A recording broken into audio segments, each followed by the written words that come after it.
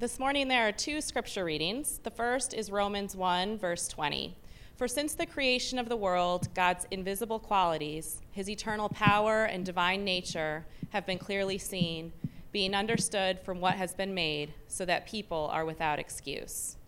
And the second reading is taken from Colossians 1, verses 15 through 18. The Son is the image of the invisible God, the firstborn over all creation. For in him all things were created, things in heaven and on earth, visible and invisible, whether thrones or powers or rulers or authorities. All things have been created through him and for him. He is before all things, and in him all things hold together. And he is the head of the body, the church. He is the beginning and the firstborn from among the dead, so that in everything he might have the supremacy. This is the word of the Lord. Thanks be to God. You can go ahead and be seated.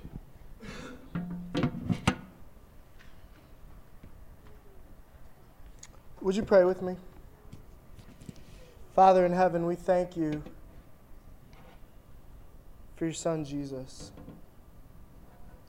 We thank you for your word. We thank you for your family, your children, your church, for the history, for the present, that give us the lens that we need by which to understand the truths of your word. And God, we recognize that more than even those lenses, we need your Spirit. So would your Spirit be at work in us, giving us eyes to see and ears to hear and hearts to believe, so that we might have minds for truth, hearts for service, hands for service, God. May the words of my lips and the meditation of our hearts be acceptable in your sight, O God, our rock and our Redeemer. In Christ's name, amen. Let me preface this next little bit by saying that we're not getting political.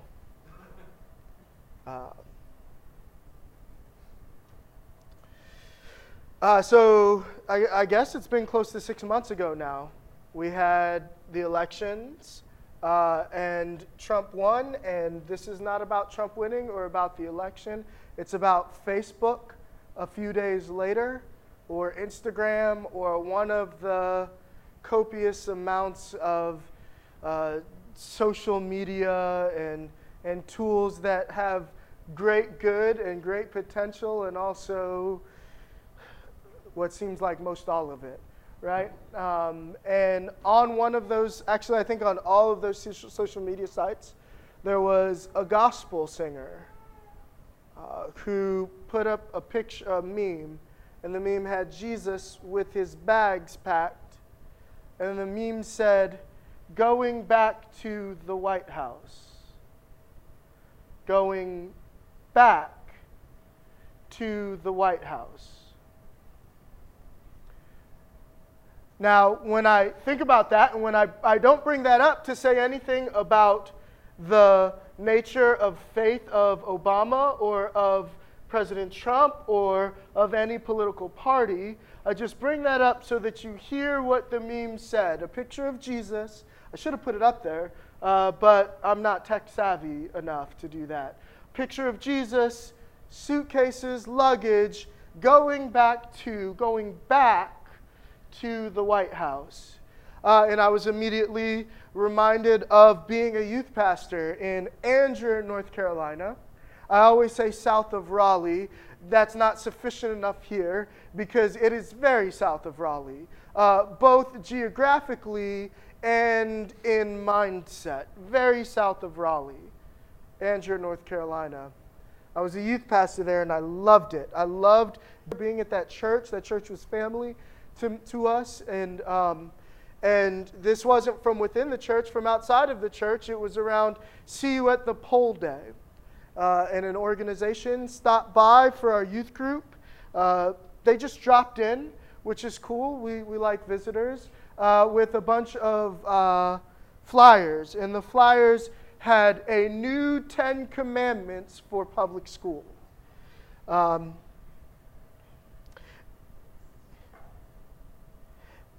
If you've been around Union Church long enough, and particularly through our series on Galatians, you probably already know how I feel about the concept of a new law anyway, or the idea of a law being able to save anyway, but that's not the point of this. It said a new 10 commandments for public schools, and it went through all of them, and at the very bottom it said, and if we can do this, then maybe God will come back to our public schools. Jesus with luggage going back to the White House. God prompted by a set of rules mostly having to do with music and language and dress and prayer, prompted, maybe even obligated to go back to public schools. And the question that I want to raise this morning is, if Jesus has to go back to the White House, and if God has to go back into our schools, then where are Jesus and God in the meantime? And I ask this because I don't think, I use very extreme examples, but I don't think that this is too far off from the way that we think about God. We're in a series about God. We're seeing what God is like. We've talked about naming the unnameable. And so when we look at this, we see that God is well beyond us. He's unnameable, unsearchable, invisible, infinite, divine, transcendent. And yet, in His mercy and His grace, He has given us means by which, not fully, but approximately, to name and to search Him out. And today we're going to talk about seeing Him. God has given us, by His grace, God has given us the ability to see and to know who God is and what God is like. And this is important. And there is this notion of God that I think has been caught subtly and maybe even taught in some ways, that God is in some places and not in others. And that the reason for that usually is based on behaviors or specific types of beliefs. Now, we are a Christian church, and so we hold a Christian belief set. And one of the things that is interesting to me is that when you look at these memes and when you look at this mindset, we begin to ask questions that are in some cases reasonable and in some cases not. Where is God in all of this? Where was God when Barack was in the White House, if not in the White House? Where was God in the school systems and in the different schools? Where is God? And then that makes me ask another question. Is God only present in the things that we deem good? And this comes to the heart of what we're going to explore today. Didn't see that one coming, did you?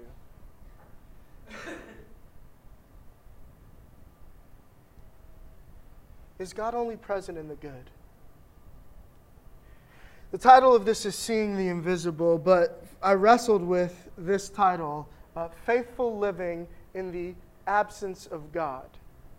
In fact, we're going to do a whole series on the book of Esther, and we may still, called Faithful Living in the Absence of God. So now, if you've been in church long enough, that can make your heart sort of, what do you mean, the absence of God? Faithful living in the, how is God absent, right? And that's a great question. But when you look at the book of Esther, what you'll find is it's the only book in the Bible where God doesn't show up. There's no mention of God. That's what I mean. God isn't named. God doesn't speak. No actions are attributed to God. God, the words for God, Elohim and Yahweh, are mentioned, and Jehovah are mentioned 0 times in the book of Esther. And so Esther, for me, was a great case study in this question that we're asking. How do we live when it feels like God is absent? How do we move in faith when God seems invisible? And this notion of an invisible God is not an absurd notion, right? There's a woman at a well, Jacob's well. She's Samaritan. And Jesus speaks with her. And as they converse, Jesus comes to this place where he says, God is spirit.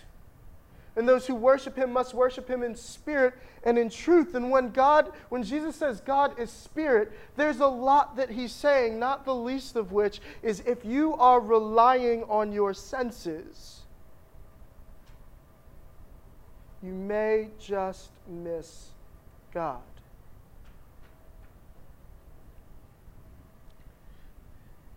Where is God? Now, this has very real, practical, existential implications for many of us today. And perhaps all of us at some point in your life. You come to a situation, a circumstance in your life, and you ask, where was God in that? Martin Scorsese's latest film is called Silence, and it wrestles with the silence of God.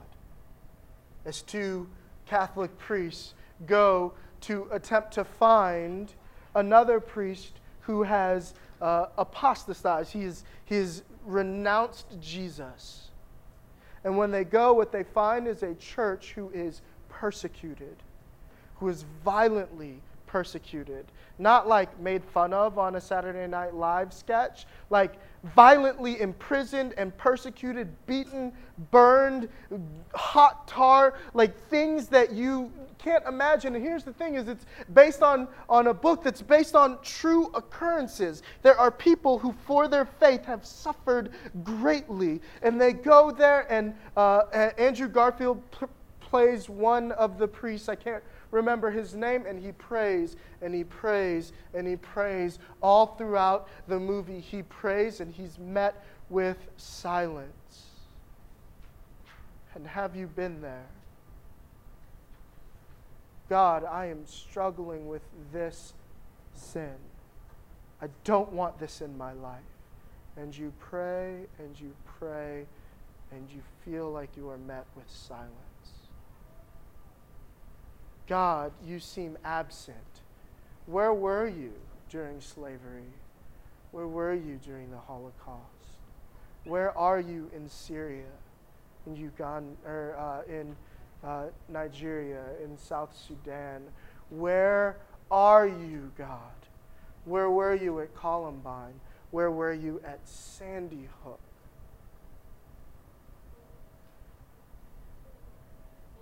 And that presses into even deeper questions. Are you really good? Are you really there at all?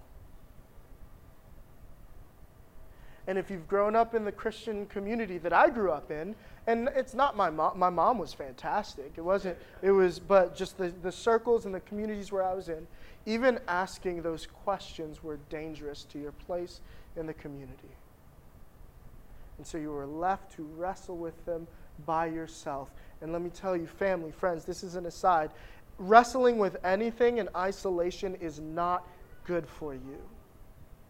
You were created to live in community. And even if you, like me, are introverted and enough community wipes you out and forces you to go back and read a book by yourself for like the next 10 hours, right? There is still a point at which it becomes unhealthy to not re-emerge and work out life in community. Faith is worked out in community. Sola Scriptura did not mean just you and your Bible and your lamp at your desk. Scripture alone doesn't mean that. Scripture itself was written to a community and for a community, is interpreted by a community, was canonized by a community. You need community. And we need to be a community where these questions do not lead to critique or concern for your faith, but rather to loving, walking with, loving compassion, loving engagement. So where is God in all of this? And it's the question that David asked, right? And I love it because we read it as our call to worship. David in Psalm 139 says, "Where shall I go to escape your spirit? Where shall I go from your spirit?"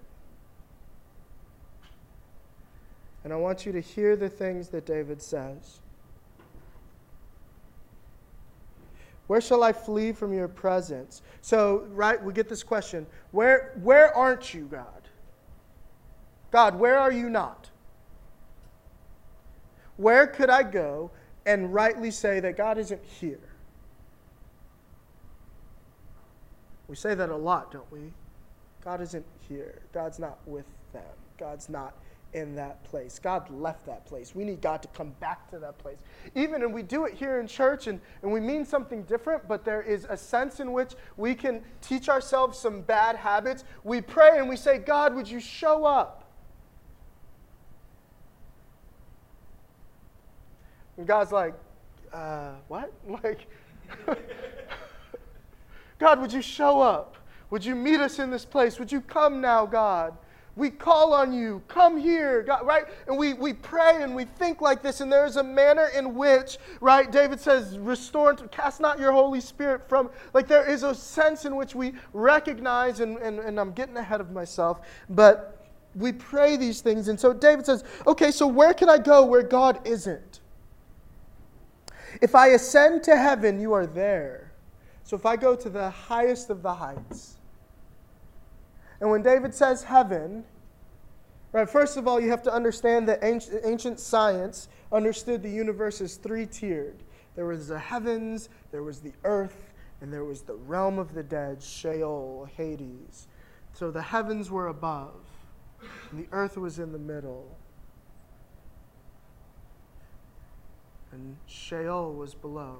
And that's why you always ascend to heaven. Now that we have like sort of a heliocentric understanding of the universe, and understanding also that the earth is round, we still say up to heaven, but we mean something else than they meant. Like he literally thought, if I could just jump high enough and ascend high enough, I would get into heaven. I would break through the earth and the sky, and then I would enter into heaven.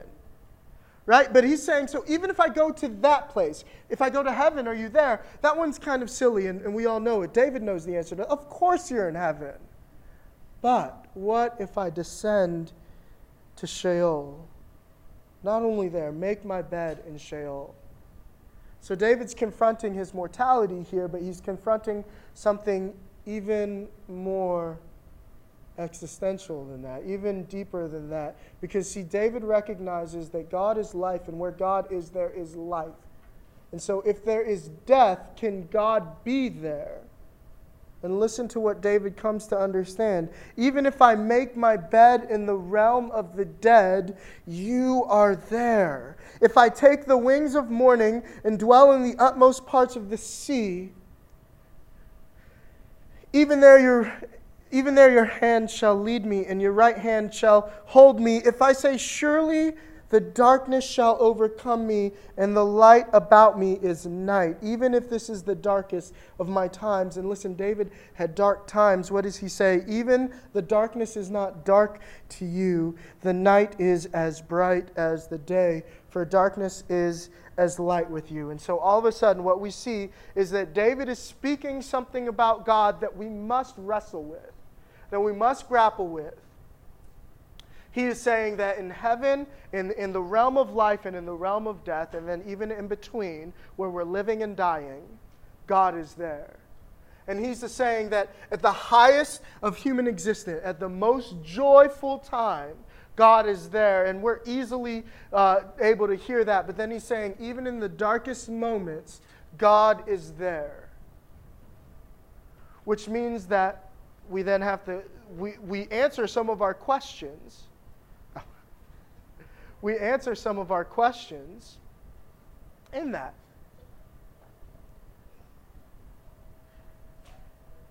God is in the White House. And he was. And he will be. God's presence cannot be kept out of the White House or of Congress or of this city. God was in Littleton, Colorado, and in Newtown, Connecticut. He was there.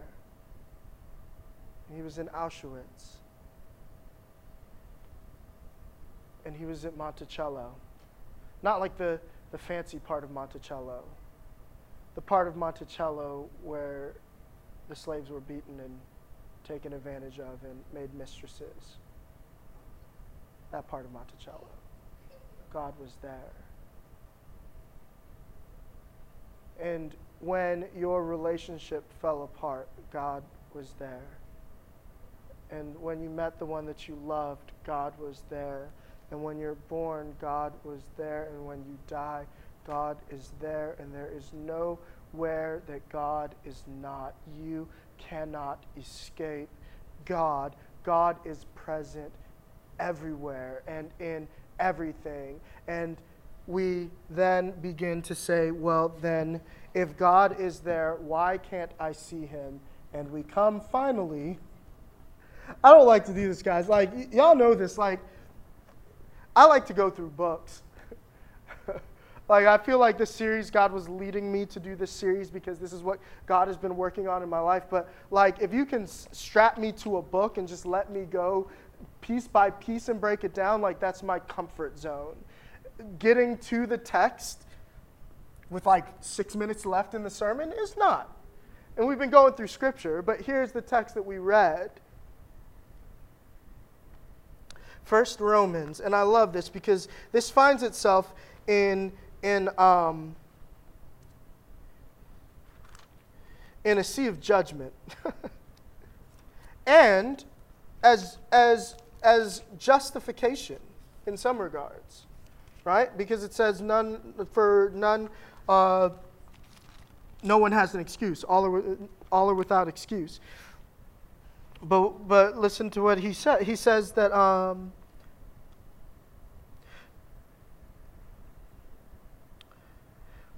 God's invisible attributes, that is, his eternal power and divine nature, have clearly been seen since the creation of the world. Listen to this. Being understood through what he has made.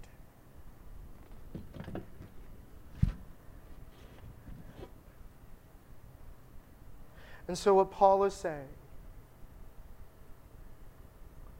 is that everyone ought to be able to see some measure of God, of who God is and what God is like just through creation. Now we talk about knowing God in a Christian sense, and we talk about knowing God in a general sense, and we're not conflating those two, but what we are saying is that if you look at and explore the universe, there is a sense of God which overwhelms you. We name it a whole bunch of different things, depending on where we are in faith and who we are. People name it mystery, they name it wonder, they name it science, and they say, look at the science of things. And like I said last week, like scientists who are like their mind gets blown, and they're like, there is something that is at play here that is beyond me, and it drives me to keep dividing atoms and smaller things into smaller things, and it drives me to keep looking further out because something is infinite and yet like we can search it. That is something of God that they see. There is something of God that we see when a baby is born. Because you'll find that both religious and irreligious people will say, what a little miracle. And even though there's a scientific explanation for it, they also know that there's something beyond science that's happened here. There's life and love and beauty and things that can't be really quantified in science. And then they say, what a miracle. And what are they saying? They're seeing the creative, life-giving essence of God, just experiencing it, and there is a sense in which, but how do we name it? They're seeing it. We see it in death. In that moment, it's been almost 2 years now since my grandma died. And when I found out, I was sitting in the DMV trying to get my driver's license. So what I thought was the worst thing ever, then I got a call that my grandma had passed away. And I got called by the DMV as I'm hanging up with my mom.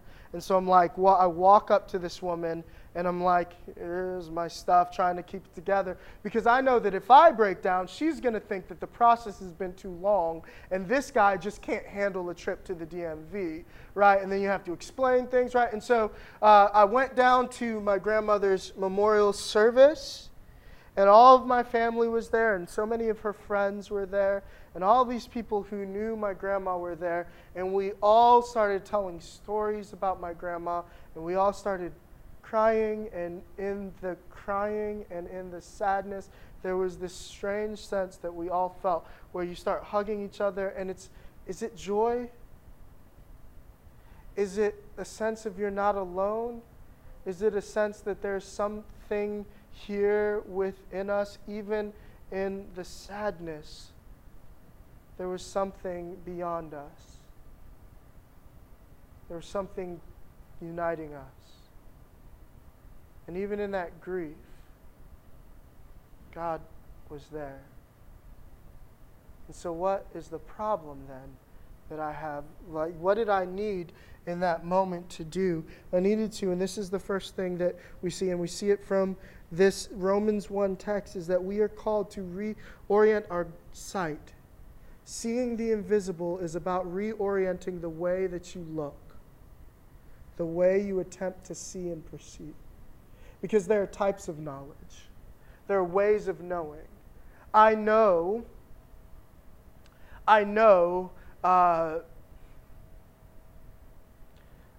something. I really do. I promise. I should have written this one down. What an embarrassing example to not be able to come up with, right? I know that gravity is a force that pulls objects of less mass towards objects of larger mass, right? I know that. And I know that I love my wife and my children. I know those things differently. One is in a textbook. One is somewhere.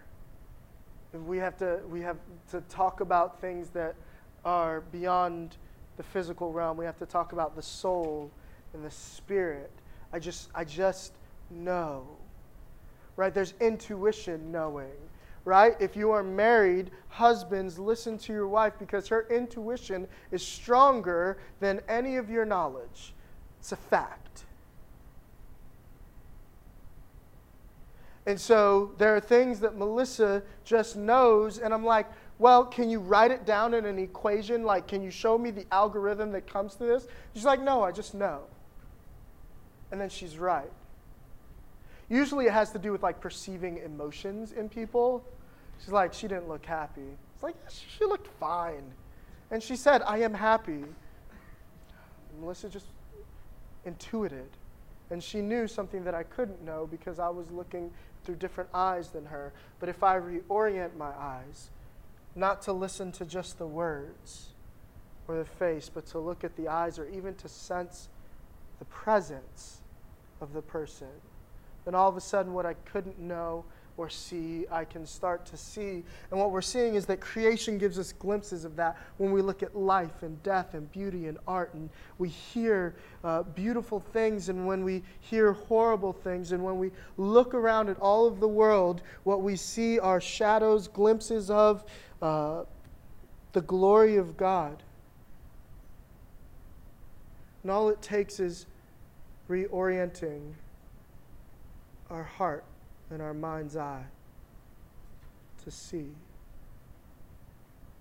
the beauty and the wonder and the mystery and the power and the creative nature that is all around us, and there's still more.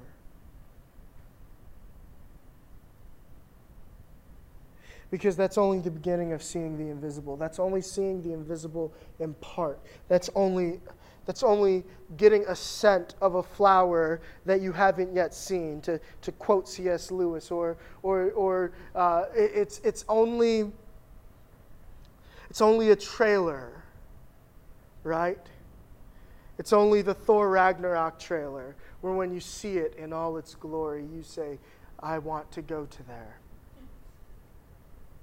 But it pales, hopefully,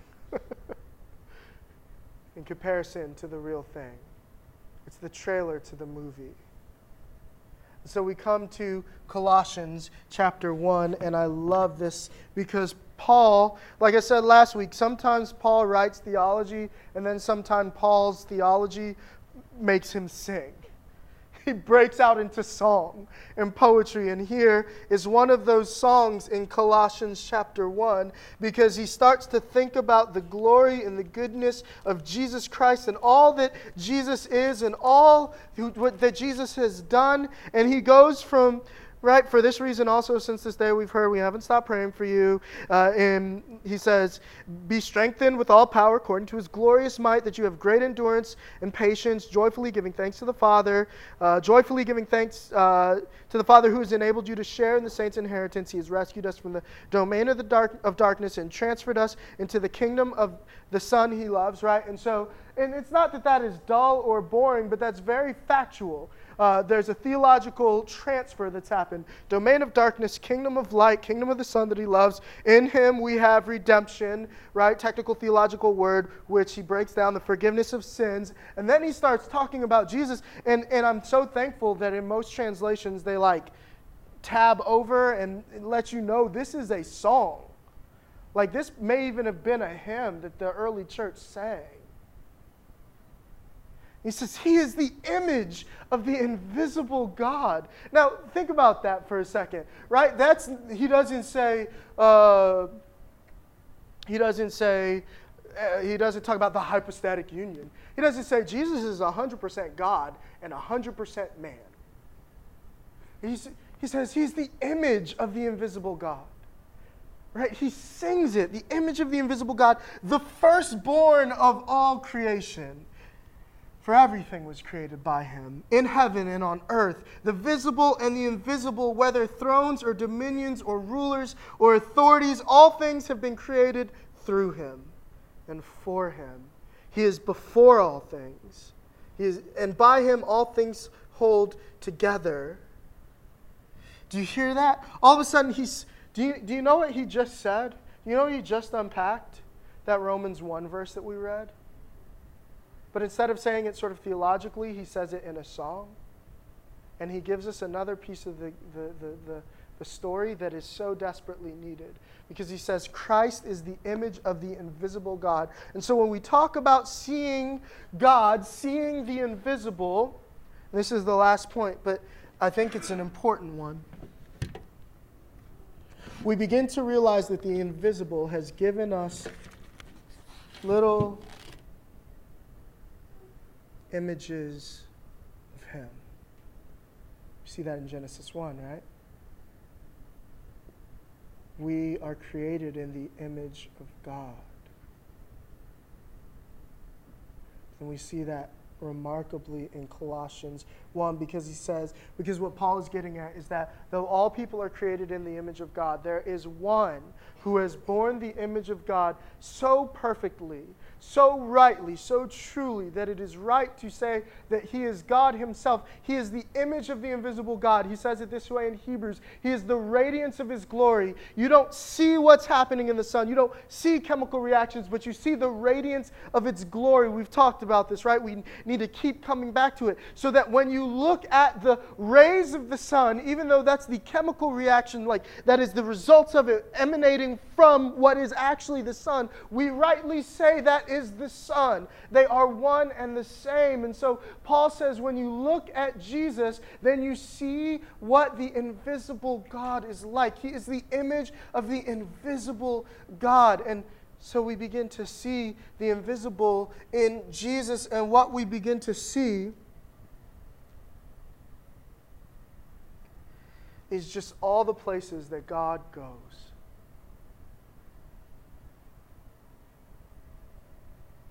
And I hope this turns our perceptions of where God is upside down. Because if we look at Jesus and says, where Jesus goes, God goes, where Jesus was and is, God is, then all of a sudden we don't see Jesus only in the temple and eating with Pharisees and religious scholars. We see Jesus with prostitutes. He's there with them. He's there with tax collectors. Tax collectors weren't even allowed in the temple. They were unclean, right? If you're a tax collector, you are welcome in our church. If you work for the IRS, you're welcome here. But Jesus was with them. And then can we talk later? Can we work? No, I'm just messing. Jesus was with them. Jesus was with the mourning. He was with Mary when she was grieving. And what was he doing with Mary? Weeping. Jesus was with Martha when she was grieving, asking the same question that we started with. Where were you, God? Where were you, Jesus? Where were you, Lord? I recognize in my brain that if you had been here, you could have done something so that nothing happens means you weren't. Where were you, Lord? And he recognizes each woman individually, recognizes their needs. He speaks truth to Martha. He reminds Martha of the truth. I told you that sickness doesn't end in death, and that I'm here and I am bringing resurrection because I am the resurrection. But then with Mary, there's no theological conversation. It's just tears. And all of a sudden you see God is here as a wonderful counselor. He knows you. He knows where you are. He's not absent in it. He's there in it, upholding you, David says, with his right hand, holding you in his hand. That's the psalm that we read. And all of a sudden, the image of the invisible God is showing us that in the unexpected places and in the sad places and in the broken places, he is there upholding the broken and the weary and the tired. Where was God in Auschwitz? And I know that for some this will still not be satisfactory because it is so beyond us. But God was there holding the suffering, tormented people, the Jewish people, and he was suffering with them. He was not unmoved in their sorrow and in their suffering. He was with them. Where was God at Sandy Hook? He was in every tear that every mother or father or brother or sister or parent cried. And you know what? They weren't the only parent. I can't even talk about this. Oh my gosh. How long has it been? I remember sitting in front of that TV, not knowing a single child, but weeping. And God was present in our weeping.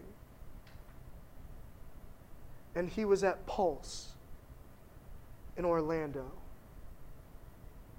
He was there grieving the death of those men and women. And he's on the streets. He's in our alleys. He's in the crack houses and the projects. And he's even in here with us right now. And he's even in the White House. And he's even in our public schools. God is there and he is with us. And all of a sudden, we realize that God, in our grief and in our joy, is there extending a shoulder, extending arms of embrace for you. And we see this because we see Jesus, who ultimately shows us that God rushes to the heart of suffering, rushes to the heart of brokenness, rushes to the heart of pain and separation and sin because Jesus rushes to the cross. Christ on the cross tells us where God goes when there is suffering to be had, when there is brokenness to be borne, when there is grief and there are tears to be shed. Christ on the cross is the image of the invisible God, so see him. See him and run to him.